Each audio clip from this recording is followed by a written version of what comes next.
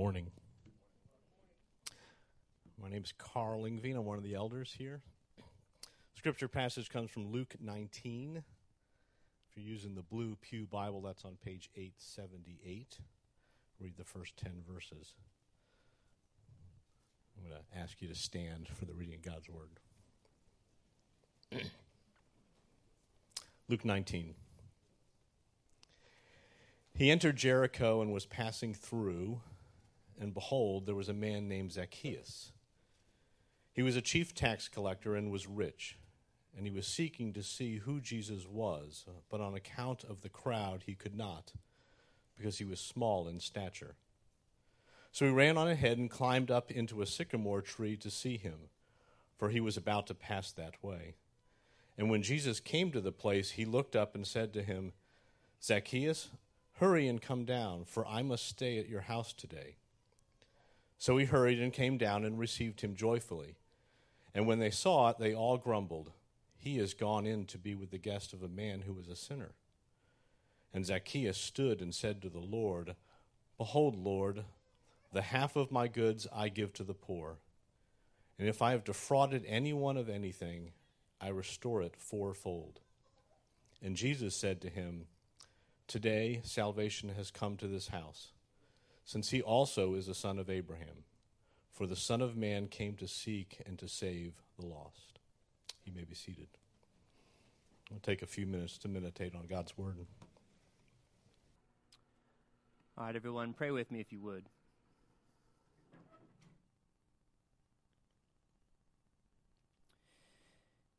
Lord Jesus, we come before you today grateful to see you offer hospitality to Zacchaeus, a man who didn't deserve it, but he knew he didn't deserve it. And your hospitality transformed his heart.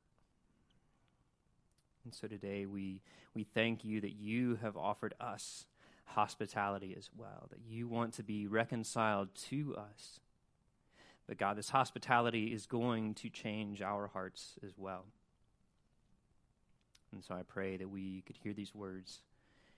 I pray that you would speak to us through my words, because we need your word, not mine. And I pray that your words would abide in our hearts and change us. We pray these things in the name of Jesus. Amen. So I asked the worship team to introduce this sermon by playing Taxman from the Beatles. But they told me that it is not a Christian song and has no place in a worship service, which is fine. So don't hold that against them. No, Zacchaeus is a tax collector, which as we're going to see the implications of that. But more importantly, really, for this sermon, or as importantly, I titled this sermon, "The Other Rich Ruler." Because last week, in the chapter before this one, in Luke 18, we looked at a man who is just known as a rich ruler. We don't even get his name.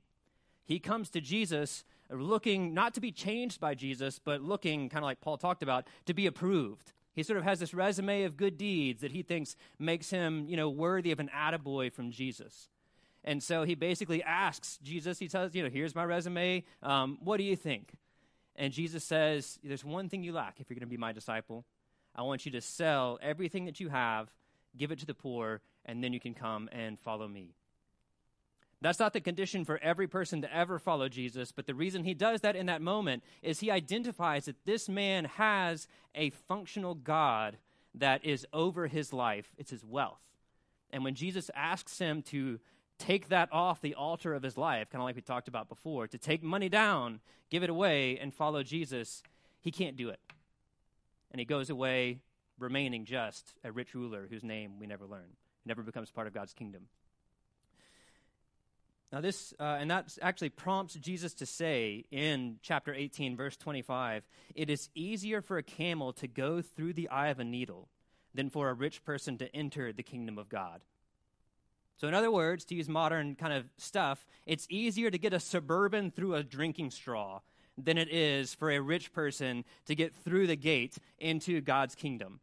That's not hard, that's impossible. That's impossible, and that's what prompts people go on to ask him. They're like, "How can anyone be saved?" And he says it's not possible with man, but it is with God. So with that in mind, let's look at verse 2 of this passage again. Verse 2 reads, "And behold, there was a man named Zacchaeus. He was a chief tax collector and was rich."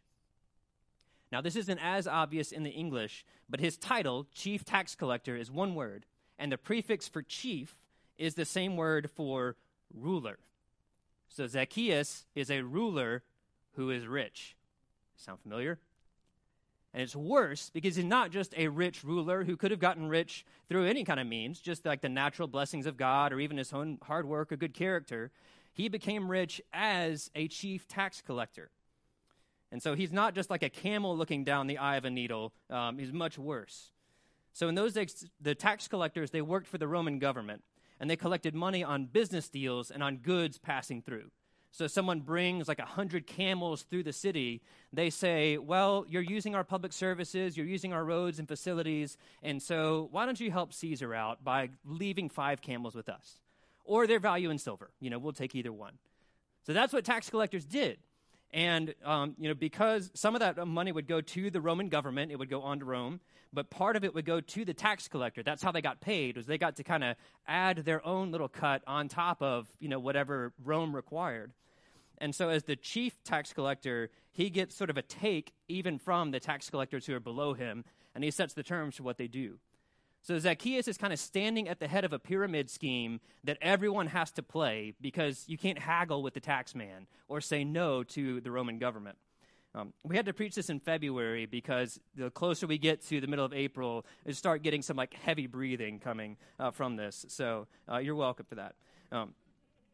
So this is why tax collectors are lumped in with sinners in the eyes of God's people all through the Gospels.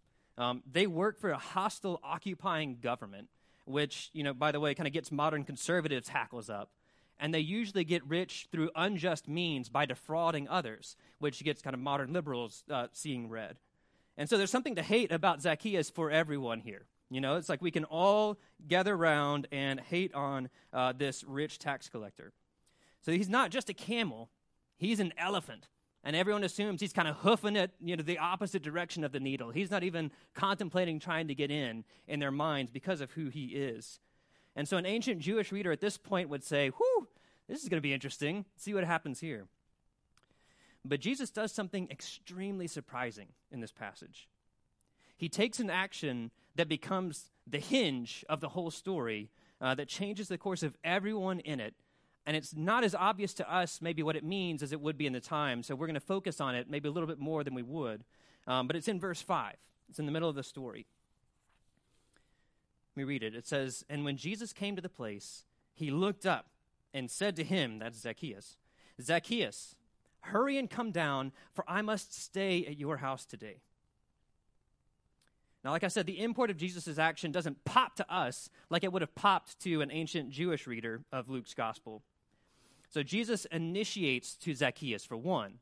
So Zacchaeus doesn't kind of call to him out of the tree like, "Psst, hey, come here, do you want to come over?" He's just sitting there quietly watching everything.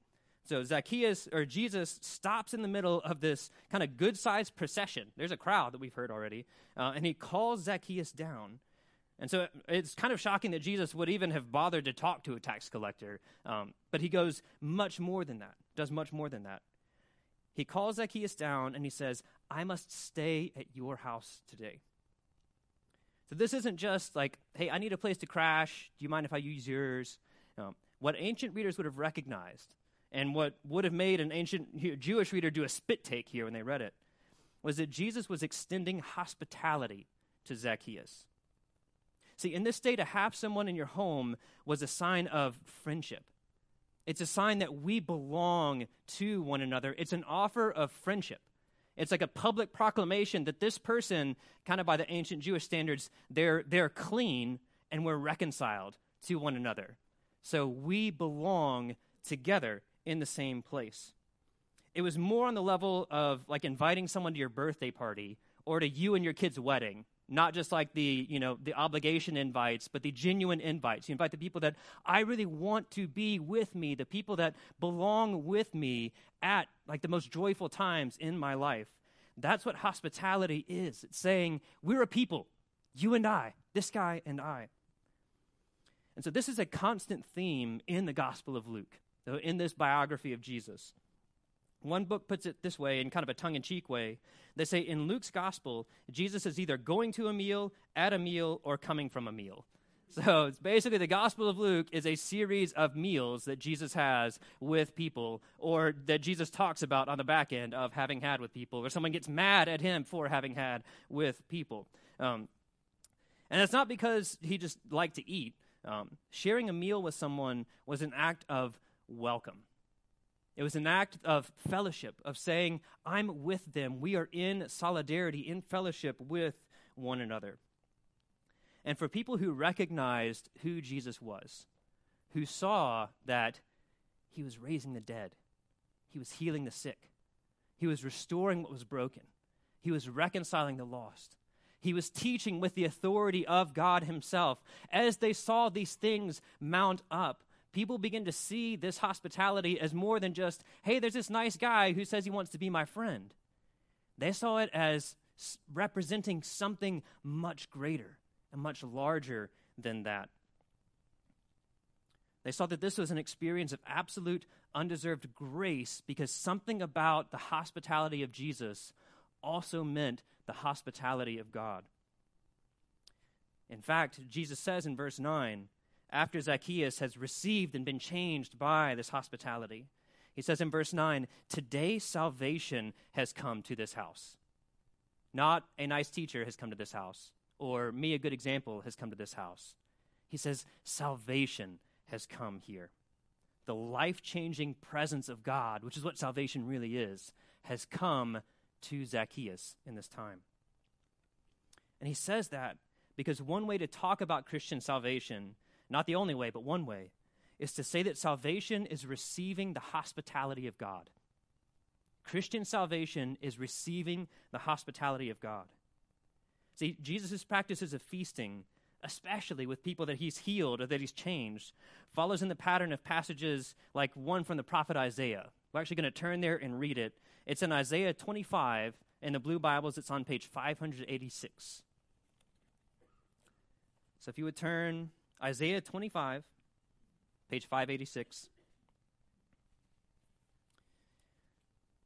I'm going to read verses 6 through 9, this passage. Isaiah 25, 6 through 9. This is a prophecy from 700 years before Jesus was born. On this mountain, the Lord of hosts will make for all peoples a feast of rich food, a feast of well-aged wine, of rich food full of marrow, of aged wine well refined. And he will swallow up on this mountain the covering that is cast over all peoples, the veil that is spread over all nations. He will swallow up death forever. And the Lord God will wipe away tears from all faces, and the reproach of his people he will take away from all the earth, for the Lord has spoken. It will be said on that day, behold, this is our God. We have waited for him that he might save us. This is the Lord. We have waited for him. Let us be glad and rejoice in his salvation. God throws a feast. He brings his people to the feast, and they rejoice. They celebrate his salvation. Salvation comes, this time to the Lord's house, because we get to come to the Lord's house. That's what's happening in our passage here. When Jesus comes to earth and he feasts, he goes meal to meal, healing diseases, reversing death, wiping away tears, declaring the forgiveness of sins. Some people saw it. They saw that what's happening here is something bigger. We're seeing the hospitality of God coming and reconciling us to himself. This is the end goal of Christianity. It's not just forgiveness of sins, though it includes the forgiveness of sins. It's not even just eternal life in a renewed new creation, though it includes eternal life in a renewed new creation. It's kind of like all the preparations that go into a wedding. You know, all the invitations, all the dresses, all the things, all the stuff, all the reception. All of those things are great, and all of those things, sometimes some of them are terrible, but some of them are a ton of fun. So all of those things are important. But the end goal of a wedding is the creation of a new relationship. is this joyful union of a husband and wife in this new kind of relationship that's been begun through that marriage. In the same way, that's what Christian salvation is ultimately about. All the things that prepare us for this lead to this eternal reconciliation of enjoying the hospitality of God forever and ever. And so that's what we celebrate when we celebrate that we are saved by God's grace. We celebrate that God has brought us into his family, has made us one with him, has made us his people, and prepared us for an eternity of enjoying that on a deeper and deeper level. He's restored the one relationship that all of us are really made for. So that's what Jesus does in verse 5. That's what that invitation means, as he is offering to Zacchaeus the hospitality of God. And this is one of the points. What we're going to see from here is we're going to see there's two responses to this offer. There's Zacchaeus's and there's one other. And Zacchaeus' response to this offer is that he's transformed by the hospitality of God. That's what we're going to talk about for a little bit. Zacchaeus is transformed by the hospitality of God. We get some clues to this transformation in verses 3 and 4. Let's read those. You can flip back to Luke. It says, "And he was seeking to see who Jesus was, but on account of the crowd he could not, because he was small in stature. So he ran on ahead and climbed up into a sycamore tree to see him, for he was about to pass that way." See, Zacchaeus couldn't see Jesus on account of the crowd. That was partly because he was physically short, but it wasn't just that he was late to the parade and he missed his spot. See, in his official capacity as tax man, the people would have had to obey him. You have to do what Zacchaeus wants. But no one likes him. And when he's just like an anonymous guy in a crowd, no one has to give him any kind of special treatment. No one has to let him in to kind of see through. Everyone's going to kind of box him out. And he might even get like an elbow thrown his way or like a stomp on his foot. You know, someone kind of sees him coming, like, bam! Ooh, sorry, buddy. So you're going to have to sit back there. So that's the treatment that Zacchaeus gets. He's locked out of seeing Jesus, or it seems like he's going to be. And that could be how the story ended, that he just gave up from that. He said, forget it. This isn't worth it. I hate all these people. Not worth seeing Jesus. And he goes home, and he's another rich ruler who doesn't get salvation. That's how the story could have gone. But the verse hints that there's something more. There's something different to his story. See, verse 3 says that Zacchaeus was seeking to see Jesus, but the Greek communicates something a little bit more intense than that. It's more like he'd been hoping to see Jesus for a long time, that he'd had this sort of long-standing desire to see Jesus that was more than just the curiosity of, hey, there's a parade, let's see what's happening. He wants to see who Jesus is. We don't know why this is exactly, but he's probably heard things like, you know, Jesus has been dining with tax collectors, that no one wants to be his friend. Zacchaeus eats alone, or maybe with like other sycophants or other tax collectors who just care about his money or his position. He's not going to have friends. Maybe he's even heard that Jesus has a tax collector among his disciples. So Levi, Matthew, is a tax collector. He's the same kind of guy that Zacchaeus is, and he's one of Jesus' inner circle, one of his close friends. Maybe he'd heard the parable that Jesus gave from a chapter or so ago, where of the tax collector and the Pharisee, where there's a man who's a tax collector, and he won't even come into the presence of God because he's so ashamed. He just stands on the outside and cries out for God to have mercy on him. And Jesus says he's the one that gets mercy. And the self-righteous Pharisee doesn't in that encounter. So we don't know. We don't know what it is, but there's something about him that is desperate to see Jesus, and it pushes him to do something really unusual. He runs ahead of the procession, it says in verse 4, and he climbs into a sycamore tree. In that day, Jewish culture put a huge emphasis on masculine dignity. It's like in our culture today, dads will kind of get on the ground and horse around with kids, and, you know, there's a grown man can be called a big kid and it be a compliment and not an insult, you know, sometimes, under some circumstances. But for ancient Jewish men, that is not the case. If you're a man of means and a man of dignity, you carry yourself with respect and honor. You don't run, because running is a kid thing and something that slaves might have to do. It's not something that rich men have to do. Some of you are thinking, now I have the reason why I don't run, so you're welcome. But so they didn't run, And they didn't climb trees. Once again, that's a kid thing. That's childish. With that in mind, let's turn back to Luke 18.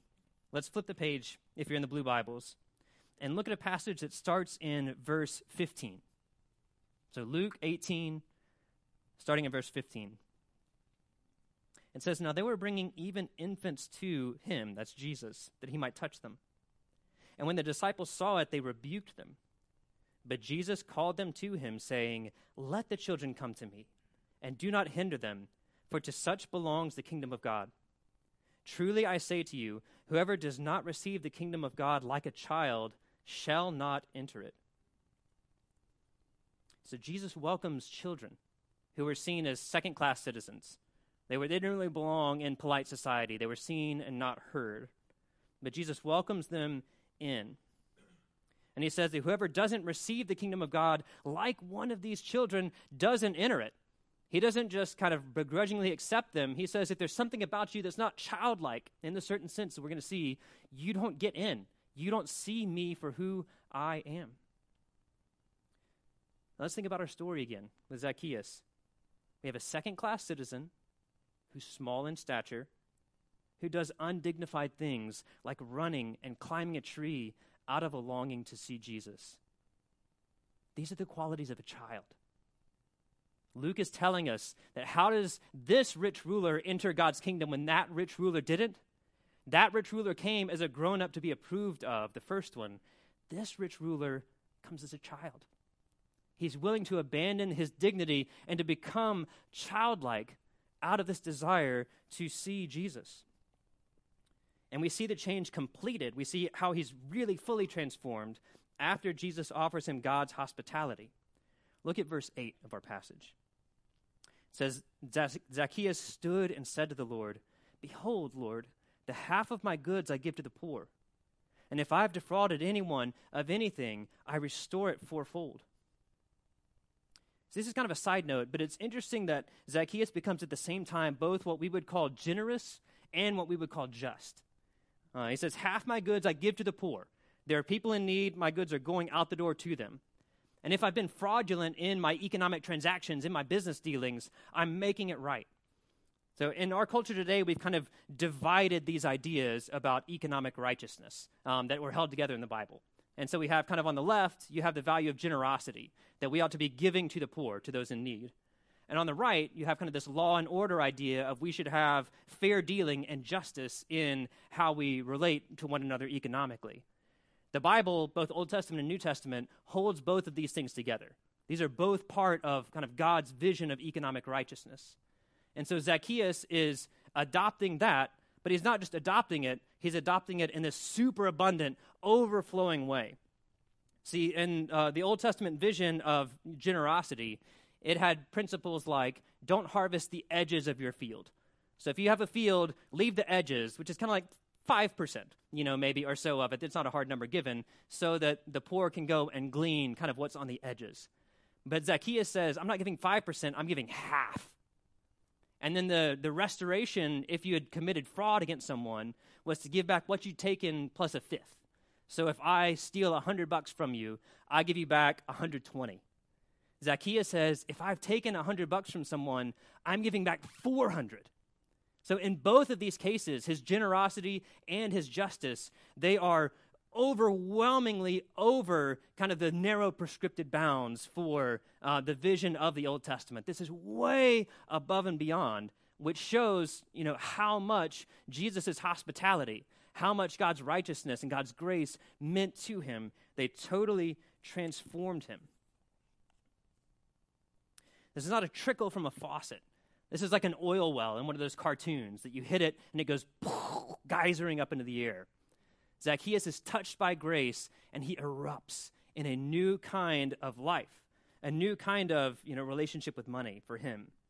If you've seen or read A Christmas Carol, this is Ebenezer Scrooge on Christmas Day after all the visions. This rich ruler, not just a rich ruler, this selfish, greedy rich ruler, is so touched by grace that his identity changes completely. So he becomes like a child in the sense of abandoning, his dignity to see Jesus, and now he becomes like a child in the sense of starting over in a new life built on grace. God's hospitality has transformed him into a new kind of person. The old center of his life was money, and the new center is God's grace. That's how God's hospitality changes us. It doesn't, go after money for all of us, because money may not be at the core of our identity for all of us. But it takes whatever might be at the core of our identity, whatever might be on that altar of our life, casts it down and puts God's kingdom up there instead. And so it changes who we are from the center out. And sometimes this is a radical change, like Zacchaeus experiences. There's a church I worked at previously. One of the pastors had actually been the first person put under discipline by the church. So he had been the first person whose life was so persistently, unrepentantly screwed up that the church said, we can't even treat you as a Christian. You're acting like an unrepentant sinner, and we have to treat you that way. He was an alcoholic, and he wasn't even trying. He was diving deep into alcoholism and running his family into the ground. But God's grace got hold of him and totally transformed him. And he said there came a point where after God got hold of him, at that point in his life, he had zero desire to drink. God had totally taken that desire away from him. So he'd experienced a radical transformation, and so much so that he had been able to become a pastor of this church. And he shared this story in members' meetings. So this isn't like a secret I'm telling you. He told new members, this is what our church is about, and this is what God's kingdom is about. So some people experience that kind of radical transformation. For other people, the transformation begins when our desires change, and then we begin maybe a lifelong fight against whatever was at the center of our lives before. I knew a guy who's a friend of mine in Birmingham, where I used to live, who he started a small prayer group for men who were struggling with pornography and wanted to become free of that, to walk out of that. And I saw over time, for the guys who were in that group, some of them experienced like real change, real freedom really fast. Some guys, it took longer. It was a longer fight. But they changed through the process of that fight, beginning to work out that transformation, even though it remained an ongoing struggle for them, made them into different people. So that is also a heart that's transformed by grace. You start wanting something different, moving in a different direction than you'd been moving at before. It's transformation. And if you're a Christian, I believe you probably do, have stories of how God has transformed you like he did Zacchaeus. Maybe it was like this intense, huge, immediate transformation, and maybe it was kind of a slow, ongoing change. But either way, those are such encouraging stories to share with those who are in our community and with people that we're ministering to, because God's grace really does transform us. And if you're here and you're feeling like you need transformation, like you have something where you need change, like you need to become a different person, that might be God giving you this itch, like Zacchaeus had. That's the beginning of a new birth. And so I would say, please come talk to me, talk to Paul, talk to one of our elders or another leader in the church, because we would love to talk with you through that and see how we might be able to help you in that transformation, in that fight. So Zacchaeus is transformed by the hospitality of God. But unfortunately, Zacchaeus isn't the only character in this story. And so we're going to spend our last few minutes looking at the other one, because it doesn't have as happy an ending. See, in verse 3, we saw that there's a crowd. Jericho was a Jewish city, so this crowd would have been Jewish people who assumed that they were children of Abraham, and therefore God's people, because they were physical descendants of Abraham. So Jesus has to say about Zacchaeus in verse 9 of our story, he is also a son of Abraham, that he is also a child, a person of God. And in verse 3, we don't see that much about the crowd, just that they won't let Zacchaeus through, which it's not kind, but given everything we've seen, it's, you could understand it maybe a little bit. But the real drama comes after Zacchaeus receives Jesus' grace. So let's read verses 5 through 7. It says, "And when Jesus came to the place, he looked up and said to him, 'Zacchaeus, hurry and come down, for I must stay at your house today.' So he hurried and came down and received him joyfully. And when they saw it, they all grumbled, 'He's gone in to be the guest of a man who's a sinner.'" See, these people, the crowd, they see Zacchaeus get grace. They see a lost son of Abraham brought back into the family, and they throw a huge party. They say, "Wow, God's grace is huge. It's bigger and better than we thought. They don't need to just have a feast. Let's have a whole town-wide feast. Let's invite everyone to celebrate God's grace together. No, they're furious about it. They're furious that a man like that would get grace, that a man like that would get the hospitality of God. How dare Jesus eat with someone like that? I don't have to fill in that because you have that in your head. You know who that kind of person is, that they would never receive grace. They would never get God's hospitality. If they did, I don't know that I would want it. I don't know that I'd want to be part of that if they get in. We could talk about some extreme examples. We're not going to do it, but C.S. Lewis wrote that everyone thinks forgiveness is a lovely idea until they have something to forgive. In the same way, you could say, everyone thinks the hospitality of God is a lovely idea until the wrong person gets it. Now, in ancient Rome, Christianity was mocked as a religion of women, slaves, and children, because those are the marginalized people in ancient Roman society. And it says, ugh, the church is just full of them, full of those kinds of people. Today, we have things like, on the left, people disdaining Christianity as a religion of bigotry and oppression that lets privileged people off the hook. Or on the right, there's a growing movement, which guys like Andrew Tate is a figurehead, says that Christianity is a religion of weakness, and it's beneath the dignity of masculine glory that we should find other places instead. It's kind of in the tradition of Friedrich Nietzsche, who mocked Christianity for the same reason. One author wrote, Christians are called to dine with sinners, but not sin with sinners. But either way, when Christians throw in their lot with Jesus, we lose the rights to protect our own reputation. So the crowd sees who gets the hospitality of God. They see who gets in, and they say, not for me. And they miss salvation. It comes to Zacchaeus' house and not to theirs. It could have come to the whole city. In John 4, there's a story of an entire Samaritan village where Jesus gives grace to one woman. She goes and tells everyone, and it says many Samaritans believe in Jesus, that they host him for 2 days to teach them and have this basically 2-day wedding feast with Jesus there where many people come to believe in him. Jericho, as far as we know, there was one.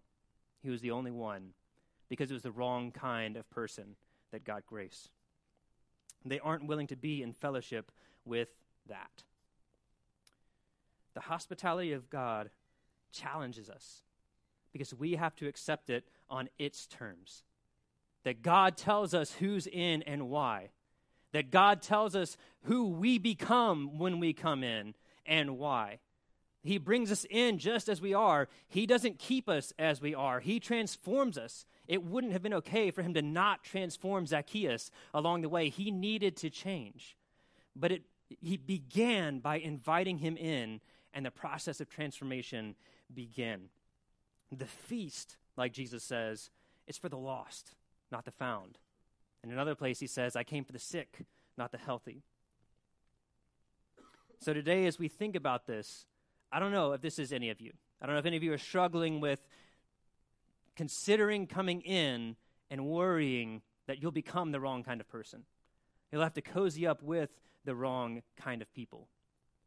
Once again, if that's an obstacle that you feel like you're facing, we would love to talk with you about it because there's so much good and beauty to be had on the inside. It's worth abandoning anything, whatever measure of dignity, whatever measure of managing my reputation, whatever manner of money might be. What's on the inside is so much better. So I pray that we would all experience the hospitality of God.